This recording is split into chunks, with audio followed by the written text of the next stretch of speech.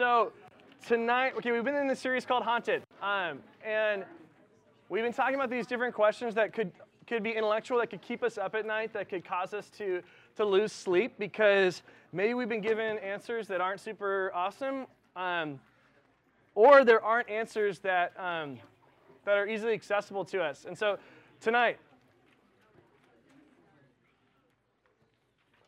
we're talking about a question that honestly freaks me out and a question that has kept me up at night often. But the question is, what happens after we die?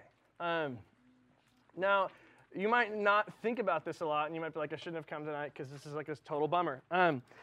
But this is a question that the modern mind tries to avoid. And we try to put plastic surgery on it, and we try to work out and eat kale enough to ignore this. But the reality is that it's coming for all of us. The death is coming for every single one of us. And so tonight you might feel like, because often as teenagers we just feel like that nothing, like we're impervious to mortality. But the reality is this is coming for us. And so what do we do with these questions? And so to start, there's just like a metaphor I was thinking about. And if I were to take you to Mars right now, and you were to get out of your Martian spaceship, actually just be a normal spaceship on Mars. Is that a Martian spaceship? Maybe. So you get out of your spaceship, and if you were to open up your astronaut mask, which is called a helmet. There we go. Thank you. You were to open up your helmet, and you were to breathe in the Martian air, what would happen? You would die. Why would you die? Because there's 6% oxygen on Mars. Mars has less oxygen per air particle than the Earth does. And so you open up your mask, and immediately your body feels alienation. Like you feel like you're an alien. You feel like you don't belong. Your body recognizes that it wasn't created. Your faculties, your body was not created to handle the Martian atmosphere. You weren't. Sorry. I don't care how many times you try to hold your breath underwater. You just can't do it. And in that moment, when you're trying to breathe, your body is longing for what? Oxygen. It's longing for Earth. It's longing for home. So there's something about being on Mars where like the astronaut longs for home. And there's something about the way that our body reacts in that moment that we would say, this is not where we belong. We don't belong here. Our body was created for Earth. But here's the thing. You could fly back as your little astronaut self in your little suit, in your little astronaut plane, and you could get back to Earth. And you could open up the astronaut ship. I did not look up all this vocabulary before. And you could walk out of your ship. And here's the thing. Listen to this. Because this is huge. In about 30 or 40 years, maybe 50, maybe 60 if you're lucky, what's going to happen? The same thing. Your body is going to start to decay. It's going to start to collapse. And you're going to start to die. All right? So I don't care if you didn't die on Mars in that second. Eventually, you will die. And here's the deal. Your body breaking down and your body decaying, it also is a symptom that your body was not created for this world. It was created for something more. The way your body was created, this atmosphere isn't good enough to sustain you and keep you alive because you were created to live forever. Turn to someone and say, you were created to live forever. All right? So, that is the original intention. So, back in the Garden of Eden, when God created humans, when he created Adam and Eve, there was no sin and disease. So if there's no sin, if there's no disease, if there's no breakdown of the DNA, if there's none of that, there's no death.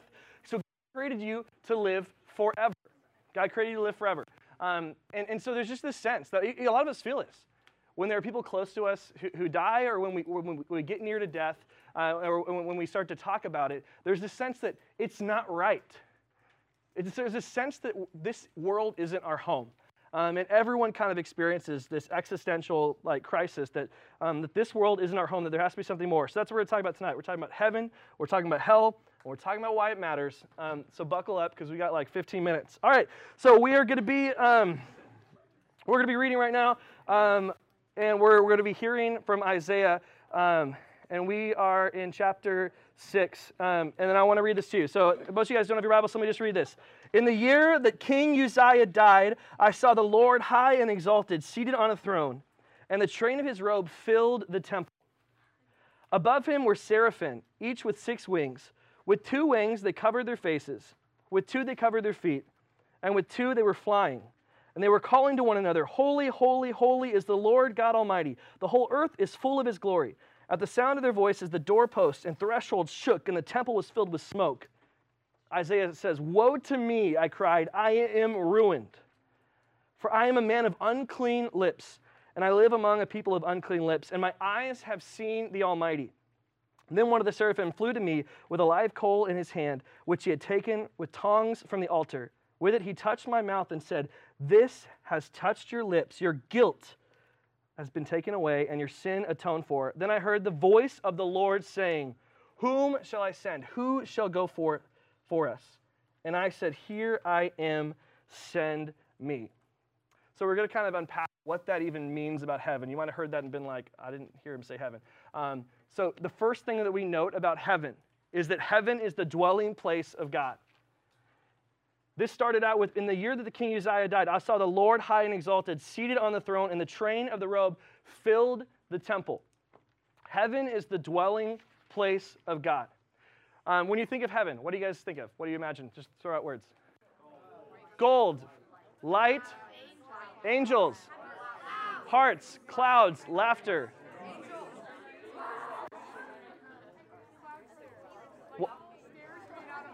Stairs made out of clouds. Don't trust them. Here's the deal. A lot of you, when you think about heaven, you might think about joy. You might think about peace. You might think about adventure. You might think about I don't know, just tons of ice cream. Some people want that to be what heaven's like. You might think about heaven being a place where there is like love, joy, peace. Here's the deal. Heaven is what heaven is because of God. Heaven's attributes are because of God's attributes, okay? So like, let me put this into something that we can talk about. Your room is your room, and when you go into your room, there's probably posters, and there's like this really nice bedspread. Anyone have something cool on their bedspread? Like they got the Cars like thing going on, or Finding Nemo. What do you got? What? He has a wolf? Sean has a wolf. Huh? That's funny, Sean Wolf. So your room, without you putting your mark on it, it's just 4 walls. Heaven is what heaven is because God is who God is. Heaven is only peace and adventure and joy and fullness and happiness because that's who God is. Heaven is the dwelling place of God, and heaven is what heaven is because God is who God is. Does that make sense? Yes. Okay, so heaven is God's dwelling place. So the Bible talks about how there's no more tears, there's no more pain, there's gardens, there's golden streets. Let me just tell you this. Whenever you read the Bible, track with me. Whenever you read the Bible and you hear it talking about heaven, most of the time it's people like us who've had crazy cool experiences with God who are trying to grasp and describe something that our minds can't comprehend. Okay? So like, I don't know, if you were to meet an alien from outer space, and I don't know, they might just be like green sludge that has consciousness, and they're like, what's your favorite food? Like, how would you begin to tell them that In-N-Out Burger is your favorite food? Like, they don't even know, like, what carbon is, right? I mean, so what I'm trying to say is, there are these moments, you can kind of, do you guys see what I'm doing there? Yes, it's hard to explain when we're thinking about heaven. These things are crazy, and so when you hear metaphors in heaven, or when you hear things about heaven, just know that it's probably just trying to shake us and trying to help us understand something that really we can't understand. Cool. So heaven is what heaven is because God is who God is. James 1:17 says, Every good and perfect gift is from above, coming down from the Father of the heavenly lights, who does not change like the shifting shadows. Anything that is good because it's sustained by God. And so heaven is good because God is good. 2, heaven is a physical place where we have physical bodies and where heaven and earth are one. I'm going to talk about that last part in a second. Heaven is a physical place. Who grew up thinking that in heaven you're just going to float on clouds and you're going to be like these like ethereal harp players where you sing all the time? Even if you like singing, I love singing. It sounds really boring, right? To be in heaven, singing all the time. A lot of us grew up with this idea that heaven is just like this cloud city. And let me just tell you, a lot of that, a lot of it comes from I'm not going to tell you all the sources, but basically that's like romanticist, none of that's from the Bible. That's from different eras where people were trying to depict heaven. None of that's going to be in Scripture.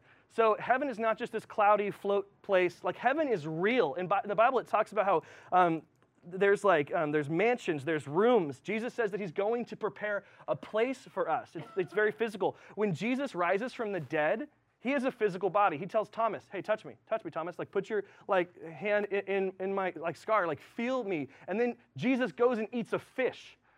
Can't eat a fish if you're this ghostly thing that just would just fall out. You've seen Casper. And so sometimes we think about that. We think about we're just going to be floating around. We're just going to be, actually, when there's this theologian, C.S. Lewis, he says that heaven actually, it's more real than anything that we experience now.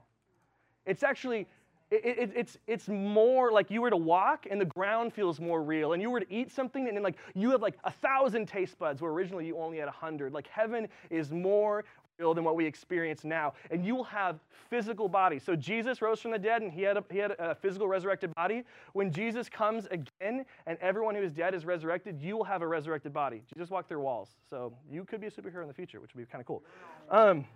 Cool. So heaven is a physical place. We'll have physical bodies. There is a day where God will come and he will judge. And in that day, if you're following Jesus, if you've said yes to Jesus, that's when God says, okay, awesome. Come be a part of my party. Come be a part of this. But here's the deal. And I'm just going to mention this because I feel like Will and I have talked about this a lot. There is a period of time where what if you've had grandparents who passed away, or there might be people in your life who have died? Jesus has not returned yet, right? He has not resurrected people yet, unless it's happening right now. So what happens if you die before Jesus returns? And so just so you know that this is something that theologians talk about a lot. Sometimes people say that maybe you go to sleep and then later you wake up and you're like, oh, now it's the end of the world. Or some people, this is where Catholics would talk about purgatory, that there would be this intermediate phase. We don't really know exactly, but here's what Paul says. He says that when you die, to be out of this body is to be with the Lord. To be out of this body is to be with the Lord. And then Jesus, when he's hanging on the cross, he tells the thief on the cross, today you'll be with me in paradise. So regardless of what exactly happens right after you die, in the second, also time is weird for God. You might die and then it's a second later, but it's been 1,000 years and now you have a resurrected body. But what we know is to be dead is, if you're in Christ, to be dead is to be with the Lord. But there's also a day where he will give you a resurrected body. So we can, if that just was weird and went over your head, I want to tell you about these things. So we can talk about them, not so we can just avoid them. Because I feel like there's actually a lot of growth that's on the other side of being deep about these things. So there is a day where you'll be given resurrected bodies. And we don't go to heaven. Actually, the Bible talks about how heaven comes down to earth. Heaven comes down to earth. And there's a new heaven and a new earth. This is why we should care for our environment. This is why we should care for the world. This is why, when God was in the garden with Adam and Eve, he said that we should steward creation, because God cares about physical stuff. It's actually these people called the Gnostics that later said that we don't care about physical things, and they weren't Christians, and they were heretics. And Jesus loves physical things. He made the garden, he made creation, and it was physical. So heaven will also be a physical place. Cool. 3, only objects that are holy can stand before God. This is what we know about heaven. Only objects that are holy can stand before God. And so in this part of this passage right here, it says that the angels were covering their feet, they were covering their hands because God was so holy. So angels are holy, they're like sinless, right? But they're like, oh shoot, there's another level of holy. That's why they get holy, holy, holy. In Hebrew, they don't have very good adjectives, so they don't say really holy, they say holy, holy, holy. So they wouldn't say that's a really deep hole, they would say that's a deep, deep hole. That's just how they describe things. So whenever you hear things that are repeated, it's more like holy to the third power. So God is super holy. Here's the thing. God is holy. We're not. It's like oil and water, and they can't mix. And so here's the thing. You will hear this question. How can God allow anyone to go to hell? Let me just say this. Have you ever asked that? How could God allow anyone to go to hell? And that could be an okay question, but first we need to ask, how could God allow anyone to go to heaven? Because we don't deserve to go to heaven. He's holy. He's awesome. We're broken. We're not. And the only way that we get to be a part of that is if we're made holy. And how are we made holy? And there's this metaphor in the passage that we can't go into, but basically there's this coal that's taken from where they would sacrifice and where they would offer offerings to God, and the coal gets placed on Isaiah's lips, and it's this idea of grace.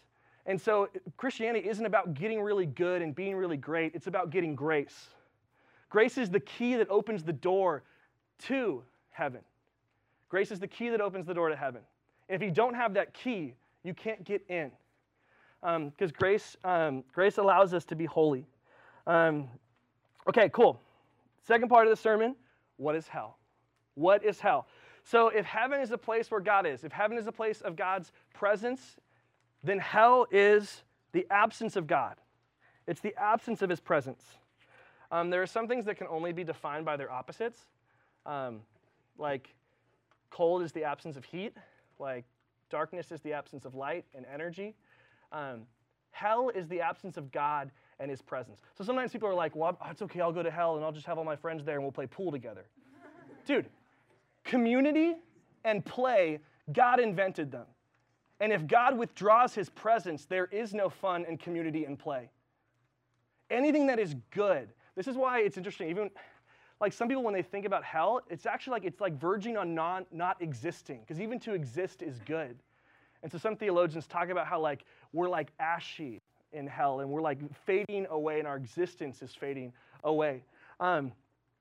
So hell is this place where there is no good, there is no joy, there is none of these things. Because we can't have peace and hope and joy apart from God because they don't exist because they come from God. Are we tracking? Cool. No one said yes? Yes. Okay. 2. Okay, we got 2 more. Hell is the curse of getting our own way. So if we spend our whole life saying, nah, I'm not really into that Jesus thing. Nah, I don't really want to hang out with God. Nah, I don't really want to follow him.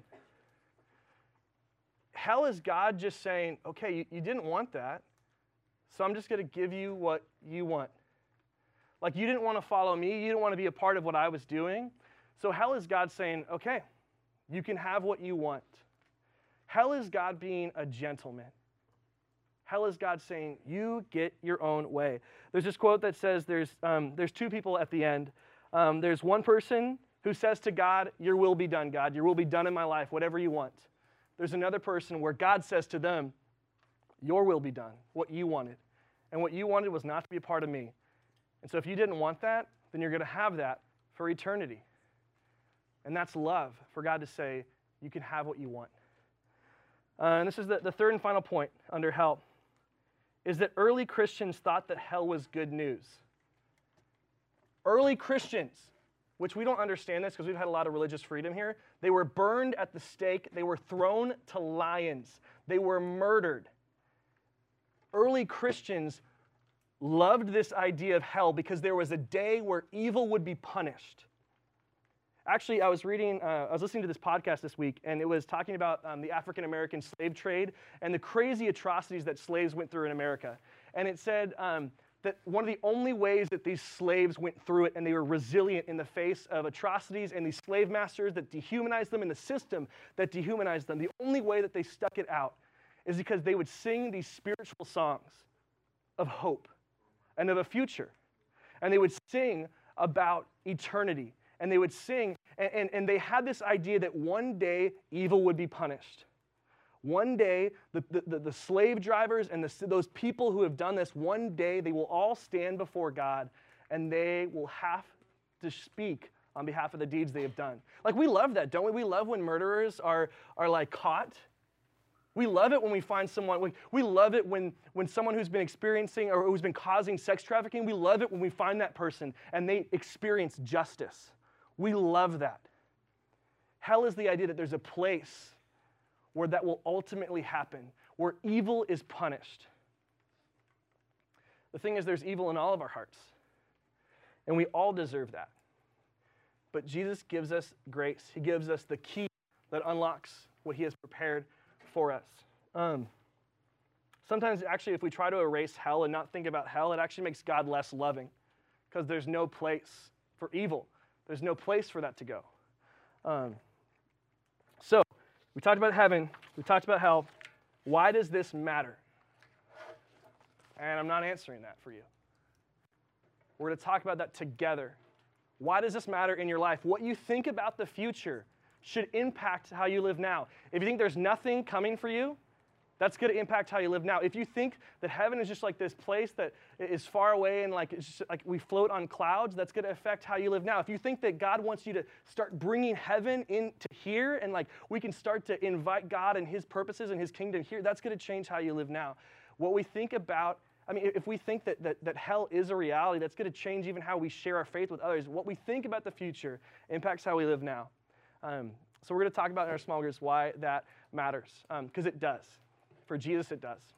So let's pray.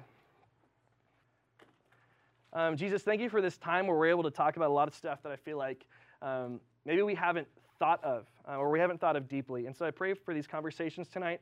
I pray that we would be open to kind of hearing from other people in our small group, and that for a lot of us who have felt like we have these fears or confusion that we haven't really been able to share, that this could be a space tonight where we're able to talk about those things and grow together. And Jesus, thank you that if we put our trust in you, that we will never experience separation from you. That we might experience the shadow of death, but we'll never experience the reality of death because we will be alive in you. So we thank you for that, Jesus. Amen.